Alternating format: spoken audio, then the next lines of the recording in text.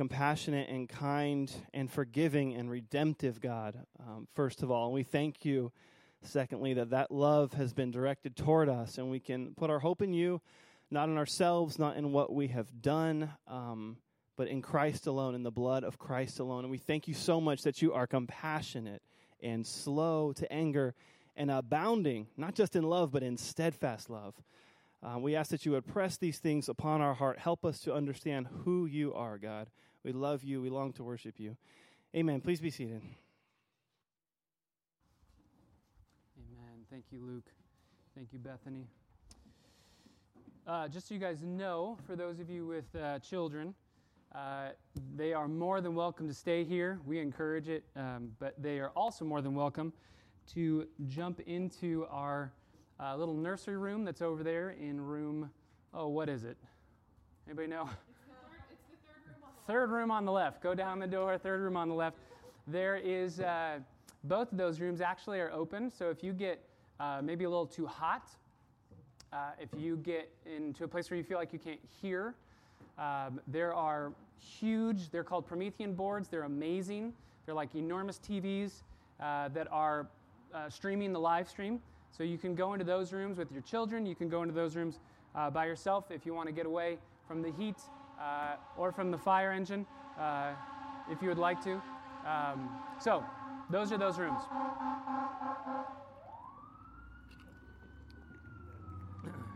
I'm sure my son is yes, he is. He's not looking at me. He's looking at the fire engine. He's very happy. And he knows that we are supposed to pray for the fire engine as it goes by. All right, would you guys go ahead and take your Bibles and turn with me to Jonah. Jonah chapter 4. Jonah chapter 4. As I said earlier, we are going to do our best to just kind of shorten these services. So we're going to take Jonah 4 in a couple different sermons because we're going to go a little bit slower through them because of time and because of the heat constraint, because of everything that's going on being outside. So we want to make sure that we get everything that we can out of this book, out of this chapter. So we want to just take it little chunks at a time. Jonah chapter 4, if you guys are turning there, of all of the books in the Bible, Jonah has the most unusual, unexpected, and overlooked final chapter in any book of the Bible. It's so strange.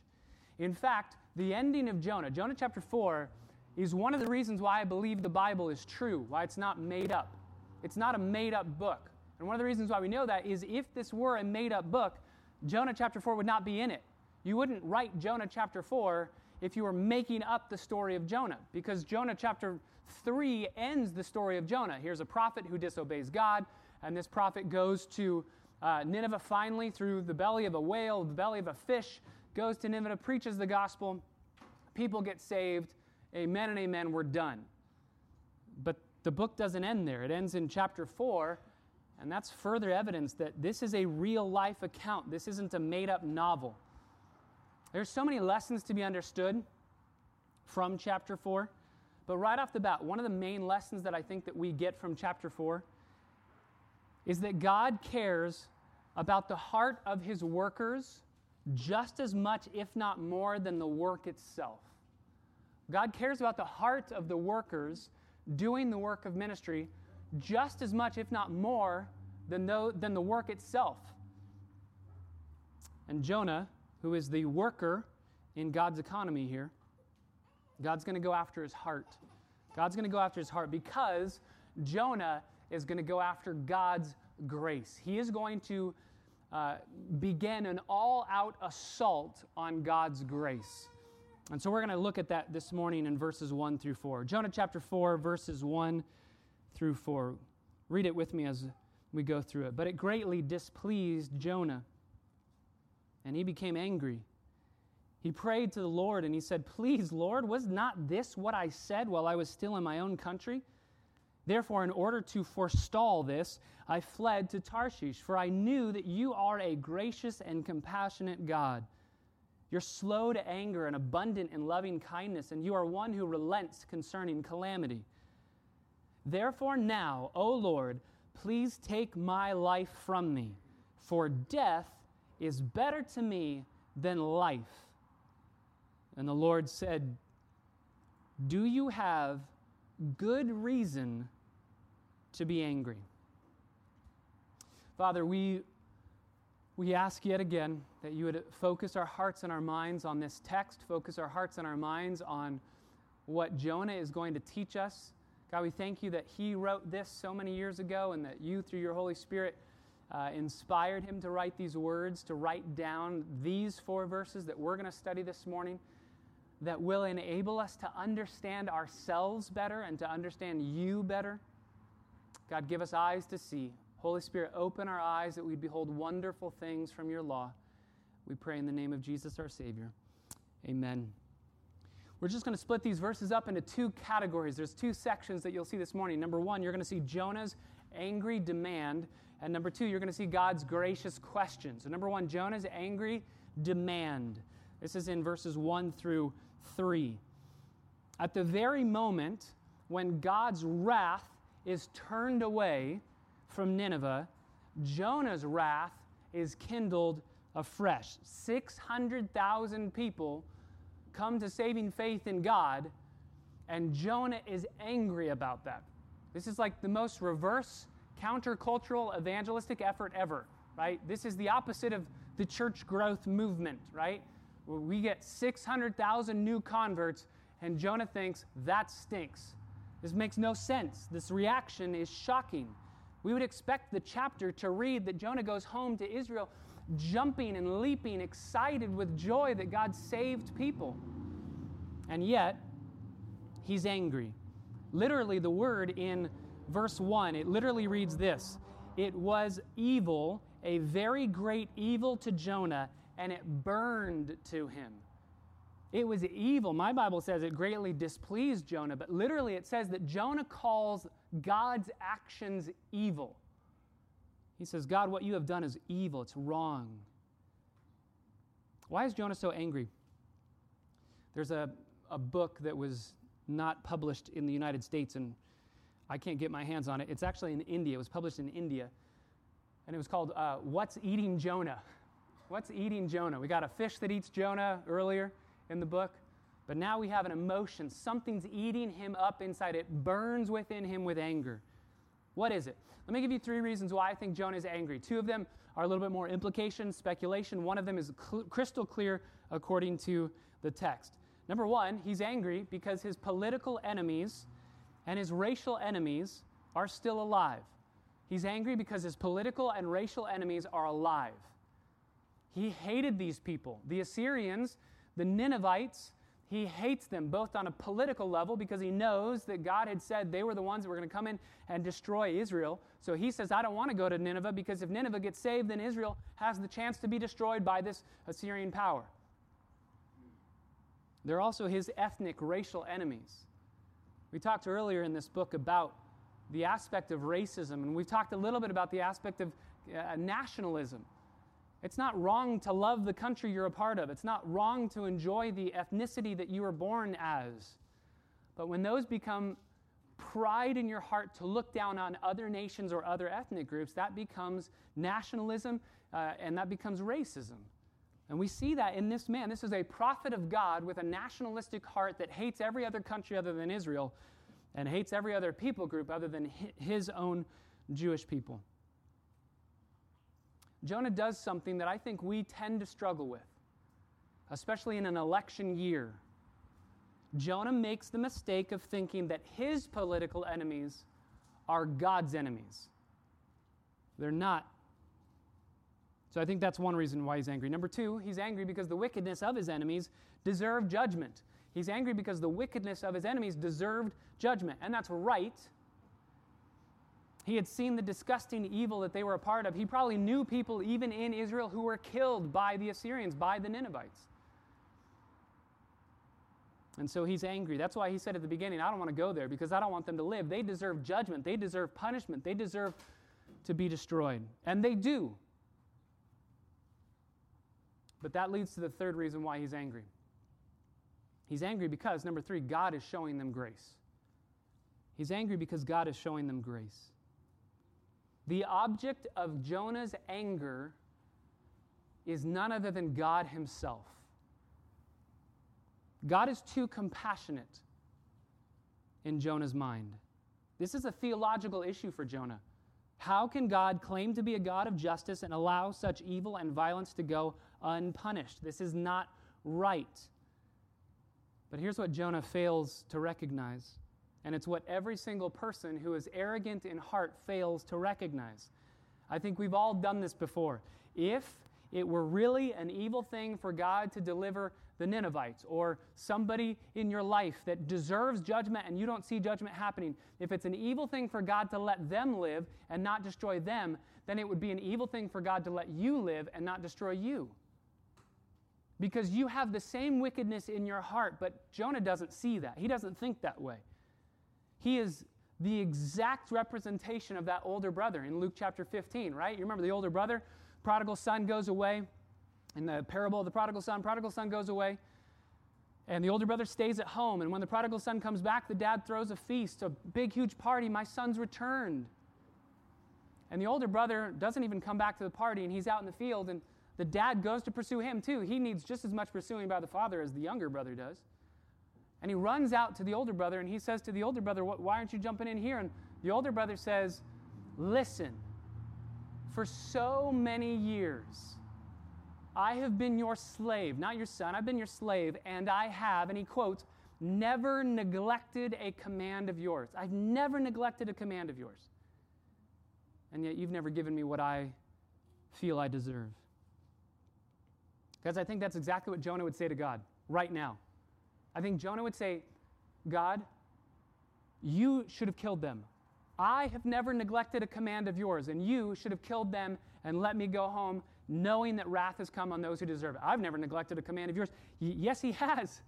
He's a prophet who told God, I don't want to do what you're asking me to do. This man is a sinner deserving of God's just punishment, and yet he's been given grace, but he doesn't want to give that same grace to the Ninevites. He has already forgotten the grace that he was given. He's already losing the mystery of the pardon by which he lives again in newness of life. He deserved to die when he was thrown over the boat, and yet he lives. Now, there's a lot in this section that I think is absolutely awful. There's a lot that Jonah's doing that I think is wrong and awful. But I want to commend him for two things. I want to commend him for two things in this passage. I think there's two things that I see in this text that I like about what he's doing. Number one, he takes his anger at God to God. He goes directly to God.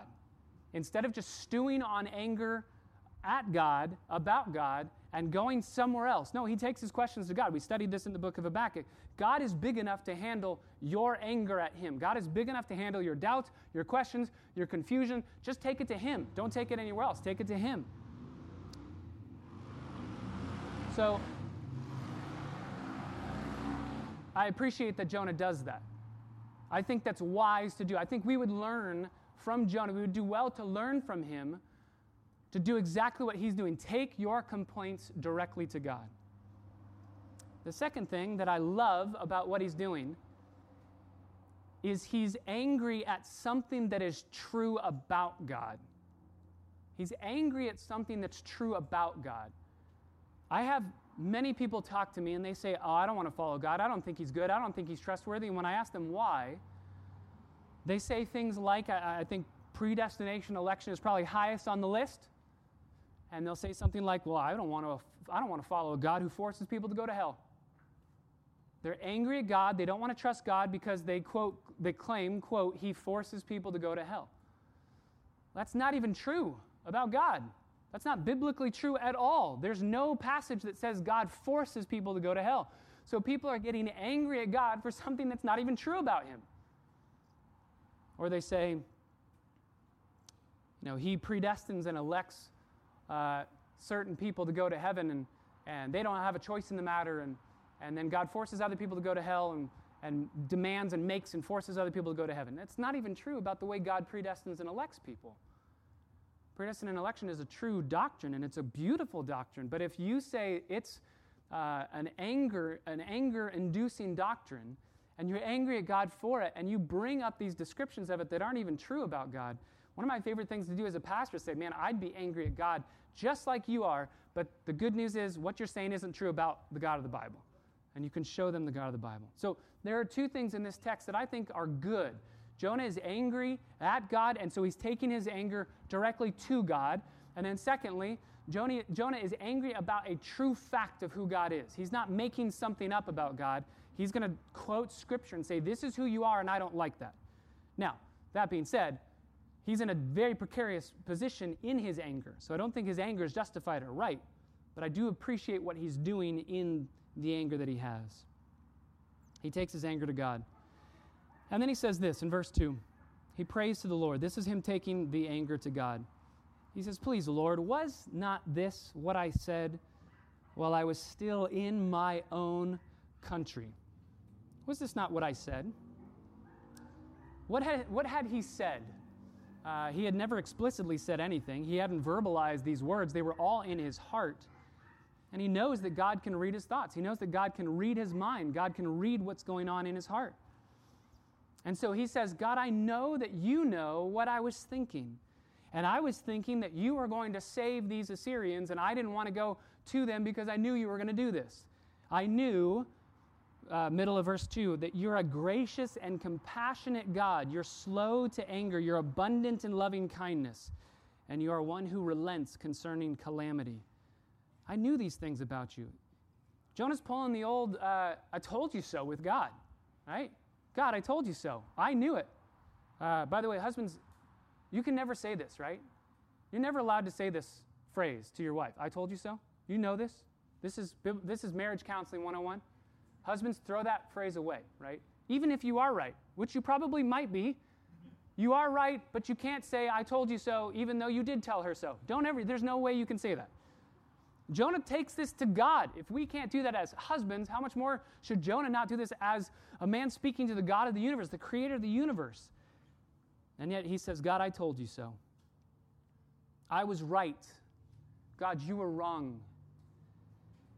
And then he quotes a passage from Exodus 34.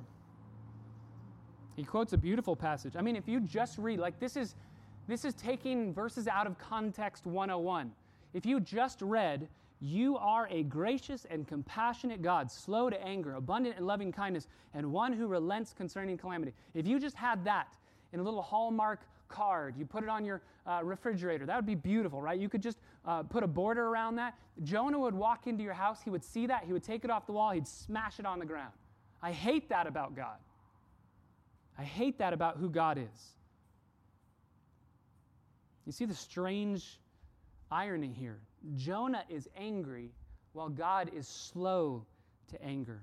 But the reality is, if you get angry at something and God doesn't get angry at that same something, then you're just going to get doubly angry, right? Like, excuse me, God, I'm angry. You should be angry with me. And if he's not, you're going to get even more angry. He quotes Exodus 34. We don't have time to go there. You can just write it down. You remember the context. Exodus 32, Moses brings the tablets down off of Mount Sinai. People of Israel are doing debauched things in idolatry, and Moses smashes the tablets down, and he says, you know what, God, you should just kill everybody. Start over. And God says, okay. And Moses goes, time out. Shouldn't have said that. If you wipe us all out, the nations will hear of that. They will know that you are a God who broke his promise, because you said that your people were going to go out in the wilderness, they're going to worship you, and then they're never going to be blotted out of the face of the earth, so you would have broken your promise. And so God says, okay, I won't bring judgment. I won't punish them in that way. I won't destroy them completely. And that's when God says these words, I am compassionate, abounding in loving kindness, slow to anger, relenting concerning calamity. That's what Jonah quotes. He knows the Old Testament. He knows the Bible. It's also interesting to note, just a side note, if you write down Exodus 34, verse 6, that's where he's quoting from. Exodus 34, verse 7 says, yet I will by no means leave the guilty unpunished. I will by no means leave the guilty unpunished. It's very interesting because Jonah doesn't quote that portion. Jonah says, I hate that you are a compassionate, gracious God, and selectively says that verse without saying verse 7. He says verse 6 without saying verse 7. We do the same thing. We use the Bible selectively. Satan does that. You remember Satan did that with Jesus? He uses the Bible selectively with Jesus to tempt Jesus with the Bible. The Bible's a massive book, so you can kind of make it say whatever you want it to say. If you're reading it out of context, if you're doing things that aren't right with the Bible in hermeneutics and biblical interpretation. So Jonah says, I hate the fact that you're gracious. And because of that, your grace is now my biggest enemy. My enemy is your grace. I want to fight against grace. Listen to what Jonah's saying. Jonah's saying, God, I wish you were more like me. I'm more just and righteous than you are. Jonah's rebellion here in chapter 4 is every bit as extreme as his rebellion in chapter 1. So why is Jonah angry with God? Because God is a compassionate and gracious God. And if that is what God is, then that means that's what you and I should be. Compassionate and gracious with those around us who are our enemies. And Jonah does not want to be gracious and compassionate with his enemies. He doesn't want to love those who are unlovely, who have hurt him and offended him. If God is a gracious and saving God, which He is, we should go out of our way to help the world know that about our God. And so my first question to our hearts this morning is, do you love the people around you? Do you love the people, the mission field that God has given to you around you? Do you love them? Or are there people in your life, like there were for Jonah, that you say, you have done too much against me, you've hurt me for the last time, this relationship is over, and I wish nothing but the worst for you. And maybe it's not even as radical as that. Maybe it's just, I don't ever want to talk to you again. That's the same heart of Jonah. There's moments in our lives when we're doubting God, we're angry at God, we're disappointed at what God is doing. I don't think that we should be so silly to think that we always want what God wants and value what God values. So I think this morning we should examine our own hearts and ask, honestly, are there places in our own hearts where we disagree with what God wants? We disagree with what God values. We value something else, and we, like Jonah, would say to him, isn't this what I told you? My way's right. Why don't you get on my program? It takes a pretty high level of pride to argue that the grace of God is not a good thing. The only person who will argue this is a person who thinks that they don't need grace. The grace of God is a bad thing only to those people who say, because I don't need it, and I don't want anybody else getting it because I've earned my standing before God, and so therefore you don't deserve grace, you shouldn't get it, but I don't need grace, so grace is a bad thing. We are all self-righteous people. That's the human condition, right? We're all Pharisees. We're all self-righteous people. One pastor says it this way, what the Bible teaches us about ourselves is all to the effect that we're not righteous, we have no means of justifying ourselves, and we have no right to condemn others and be in the right against them. Only a gracious act of God can save us. Brothers and sisters, you know that you are in trouble when you think more of the sins of others than you do of your own sins. You know you're going down a very dangerous road when you think of the sins of others more than you think of your own sins. This results in impatience with people, irritation with people, judgmental spirit and critical spirit with people. The opposite is true. When I think of my own sins more highly than others, or more deeply or more intensely than others, when I examine myself and I focus on my sins more than I focus on the sins of other people, it tenderizes my own heart. No one gives grace better than those who know that they themselves are in desperate need of it. So can I plead with you this morning? Go before the Lord in confession, because your personal confession will fuel your compassion for others. To condemn others is ultimately to condemn yourself, because you are a sinner just like the person who hurt you is a sinner. So number one, we see Jonah's angry demand. His angry demand. It's kind of a twofold demand. The first demand is, I was right, you were wrong, and you should apologize to me. The second demand is, would you please kill me? This is verse 3. Therefore now, O Lord, please take my life from me, because death is better to me than life. Like, this is the guy who in chapter 2 was pleading, would you save me, because I'm drowning to death. And now just a couple days later, He's sitting on a hill watching Nineveh, and he goes, would you please kill me because life stinks? That's Jonah's angry demands. How's God going to respond to that? This is point number 2 in our sermon this morning. This is just simply God's gracious question. God's gracious question. Jonah, I believe, is throwing a temper tantrum here. I don't think he's serious. I think he's trying to get God to apologize, right? Oh, poor Jonah. I didn't know that this was such a big deal to you. I didn't know that you were so hurt by my actions. I'm so sorry, Jonah. I'll do what you're asking. I think that's what Jonah's doing, right?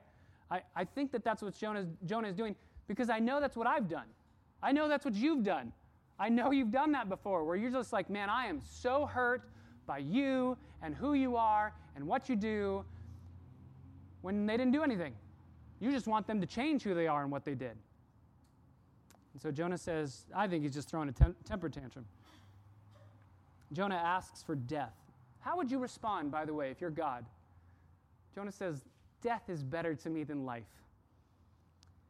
After everything in the book, a storm, a fish, revival through the message of Jonah, after everything in this book, I think that I probably would have said, hey, I wrote a book called Job, and in that book, towards the end, I asked Job if he knows where the lightning bolts are stored, because I do, and I have my target acquired, and lightning bolt is coming down now, done. You want death? I'll give you death.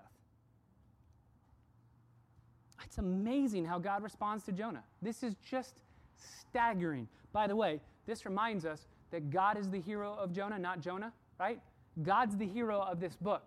If this were a Broadway play, it would say Jonah starring Yahweh in huge letters, and then little tiny letters co-starring Jonah, right? He's not the point of this book. The point of this book is Yahweh, and he's on display right here in verse 4 when he asks a question.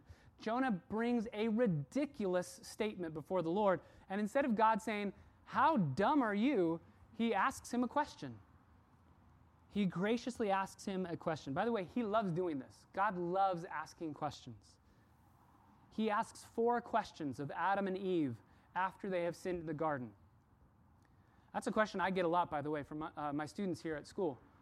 They'll say, hey, wait a second, time out. If God knows everything, why does he ask Adam and Eve, where are you? Where are you? He knows. Wait, does he not know? No, God knows everything. He's pulling the same thing that my parents used to do with me of, hey, Patrick, is there something that you want to tell me? Is there something you want to tell me? I want you to do this on your own volition. I want to draw it out of you, but I want you to be the one that's doing this on your own. Adam and Eve, where are you? You tell me what's going on. He loves doing this, drawing out questions, or drawing out the heart through questions. He asked 2 questions of Cain. Cain, do you do well? Your countenance has fallen. Do you do well?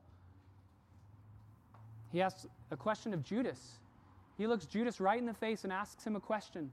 And I think that was the last opportunity that Judas had face to face with the Lord to understand what repentance would look like. And he doesn't repent. He asks 3 questions of Peter. You remember, do you love me? Do you love me? Do you love me? And then he asks 1 question of Paul. Why are you persecuting me? Saul/Paul. Jonah is asked a question by God. God appeals to him instead of blowing him away with anger.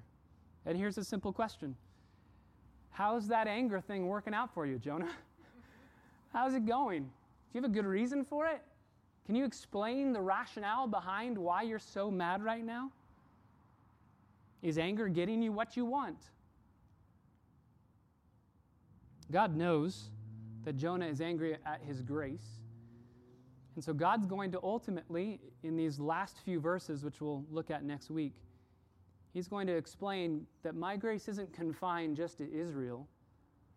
It's also not confined just to Nineveh. I'm giving you grace, Jonah. The same grace that I gave to Nineveh, I'm giving to you right now. Nineveh has demonstrated more repentance than Jonah, and yet Jonah's getting grace here as well.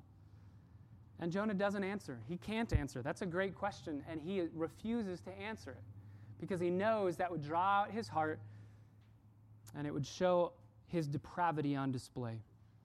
By the way, just a side note, in biblical counseling, in relationships with others, and especially in parents. Parents, this is a great, learn from God. This is a great thing to do. Ask your kids questions to draw out their heart. Why are you angry? Is it good that you're angry? What's the anger about? Ask questions to draw out their heart. God is putting Jonah in a biblical counseling grid by saying, what are you wanting, Jonah, that you're not getting, that's making you angry? Or what are you getting, Jonah, that you're not wanting? I would encourage you to ask that question of yourself probably a dozen times a day. I ask that question of myself at least a dozen times a day. When something happens, I get impatient. What am I wanting that I'm not getting? What am I getting that I'm not wanting? I get angry. What am I wanting that I'm not getting? What am I getting that I'm not wanting? I ask that question over and over and over again because the emotions that happen through me are the warning lights that something's going on in my heart. An idol has been hit. That's what God's asking. Jonah, when you're happy, why are you happy? Jonah, when you're angry, why are you angry? Jonah, when you're sad, why are you sad? I ask the exact same question to you. I think God's asking us that question this morning. Have you been angry this last week? Why? Have you been sad this last week? Have you been hurt or offended this last week? Why? Do you have good reason to be? Or is God allowing your idols to be bumped such that he can show you you're clinging to something way too closely, way too tightly? That's what Jonah's explosive anger is showing us. He's focused on something that has replaced God entirely as his main source of joy, love, and satisfaction. Jonah is saying, I will not serve you, God, if you don't give me this. If you don't give me justice in the way I demand it, I'm not going to serve you.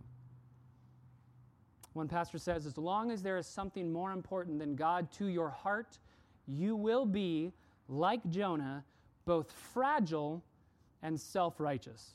If there's something in your heart that's more important to you than God, you will be a fragile person, easily offended, easily hurt, and you will be very self-righteous. Whatever it is, whatever that issue is, that idol is, it will create pride and an inclination to look down upon those who do not have it. It will also create fear and insecurity. It's the basis for your happiness, and therefore, if anything threatens it, you're going to be overwhelmed with anger, anxiety, and despair. That's what's happening in these verses. We are seeing a battle of worship. As your identity is in what you love the most, and therefore your identity is who you are long before what you do, long before your activities. You're a worshiper. The question is just, what are you worshiping? Something's always ruling your heart. The question is, what is ruling your heart? Jonah's anger is fueled by what's ruling his heart. He's wanting something that he's not getting. He's not getting his way. And yet, God in his kindness still lavishes grace on Jonah. He's given grace in chapter 1, he's given grace in chapter 2, he's given grace in chapter 3, and he is giving grace again in chapter 4. We see Jonah's angry response, or Jonah's angry demand and God's gracious question in response. I just want to end our time this morning by asking four heart questions. 4 questions of your hearts as we look through the lens of this book at ourselves and our priorities and our desires. Number 1, are you at war with God's grace? Are you at war with God's grace? Do you feel that he's given grace to somebody who doesn't deserve it? And therefore, he's in calling you to do the same thing, you bristle or you fight against him? He's given grace to somebody that you don't feel earns or deserves that grace, and so therefore you bristle against that relationship and bristle against God asking you to extend grace? Is there someone in your life that you're not reconciled with, that you feel anger towards or bitterness towards? Is there somebody in your life that you struggle in that relationship with because you feel like Jonah, they're not deserving of grace? Again, it takes a pretty high level of pride to argue that the grace of God is not a good thing. The only person who's going to argue this is the person who thinks they don't need God's grace, So would you go back to the cross and realize you're alive only because of the grace of God? So how could you not give that grace to others? This is that parable of the man who owes so much to the king. The king forgives him. He goes out and he finds somebody who owes him a decent chunk of change, a decent amount of money. And he says, pay me back, and if you don't, you're going to debtor's prison. When the king finds out, I forgave you so much, and you went out and would not forgive this man, he throws him into prison and is tortured until he gets the right understanding of what grace looks like. Second question. Is there someone that you have not shown grace to that God is calling you to show grace? Is there someone in your life that you have not shown grace to that God this morning is bringing to your heart, bringing to your mind, and saying, you need to extend grace because I already have. I've given grace to them. You need to give grace to them too. If God is a gracious and saving God, which He is, then we should go out of our way to help the whole world know what that grace looks like. And it starts in our community, in the relationships that hurt us the most. It starts there. Number 3, do you see yourself in desperate need of God's grace? Do you see yourself in desperate need of God's grace? Or are you self-righteous? I think we can all answer, yes, we're self-righteous people. But this morning, do you see yourself in desperate need of grace? Or do you think I need a little bit, but not that much, because I'm not that bad? Again, when I think of my own sins and I see them as the greatest of all sins, I feel that I am the greatest of all sinners. It tenderizes my heart, makes me compassionate towards others. The opposite, if I feel like others' sin is way greater than mine, then I am angry, impatient, judgmental, and critical. Finally, the last question that I think this text would raise before us this morning. What idols in your own heart have been brought to the surface through the bumping of this season of life? This season has been insane, right? This season has been crazy. It's sure bumped a lot of idols in my life, like control. We're completely out of control. Every week, we have no idea what's going to happen with church. Out of control. Church, I've told you before, this has been so hard for me because I'm fine with my week being completely chaotic as long as I know Sunday never is. Sunday is always the same. It's the Lord's day. I put my anchor in that day, and I love that day. That day fuels my entire week. But now that Sunday itself has become chaotic, it feels like every day is chaotic. I have no anchor. Patience. Trusting the Lord. I mean, there's so many things for me personally that this season has bumped into idols that I have. And I just want to plead with you this morning. What idols has this season, maybe since March, what idols has this season drawn to the surface in your own life? When you're happy, why are you happy? When you're sad, why are you sad? Look at the values in your own heart and confess idolatry for what it is, because personal confession will lead us to the greatest compassion we could imagine. Let's press in with unity to the grace of God. Please, let's press in with unity. That's why we studied conscience. None of us should ever say we're better than anybody else. That's why we studied that book together. Then, now we're studying gentle and lowly. Why are we studying this book? So that we would see the beautiful compassion of Jesus that is almost too good to be true. May that fuel compassion for one another and unity like never before in our church family. But let's do some heart work this morning. I just want to plead with you. What is God speaking to your heart about that you need to change based on these verses? Based on seeing Jonah. Remember, we are Jonah. We are Jonah through and through. So let's learn as God addresses us. Hey, do you have good reason to be angry, to be sad, to be despairing? Do you have good reason? And we will see next week how God finishes out this line of questioning with Jonah in a most amazing, gracious, compassionate way. Let's pray. Father, we thank you so much for your love. We thank you for your word that shows us the compassion and the grace that we have in Christ. We are just like Jonah. When we don't get what we want, we get angry. and even though we don't have any good reason to be. God, I pray that we'd be like Jonah in going to you with our frustrations. May we do so with humility, not in a sense of I told you so. May we wrestle and grapple with the true things that your character is shown to be in the Word of God. May we do what Jonah's doing of wrestling through true things, not false, fake things, made up things about who you are. God, I pray that this season of just chaos and confusion and unrest in our world, politically, socially, racially, that it would really demonstrate to our own hearts what our idols are. And that ultimately we would all sit before the cross, broken, undone, and simply unable to judge others because we're staring at our own sin so much.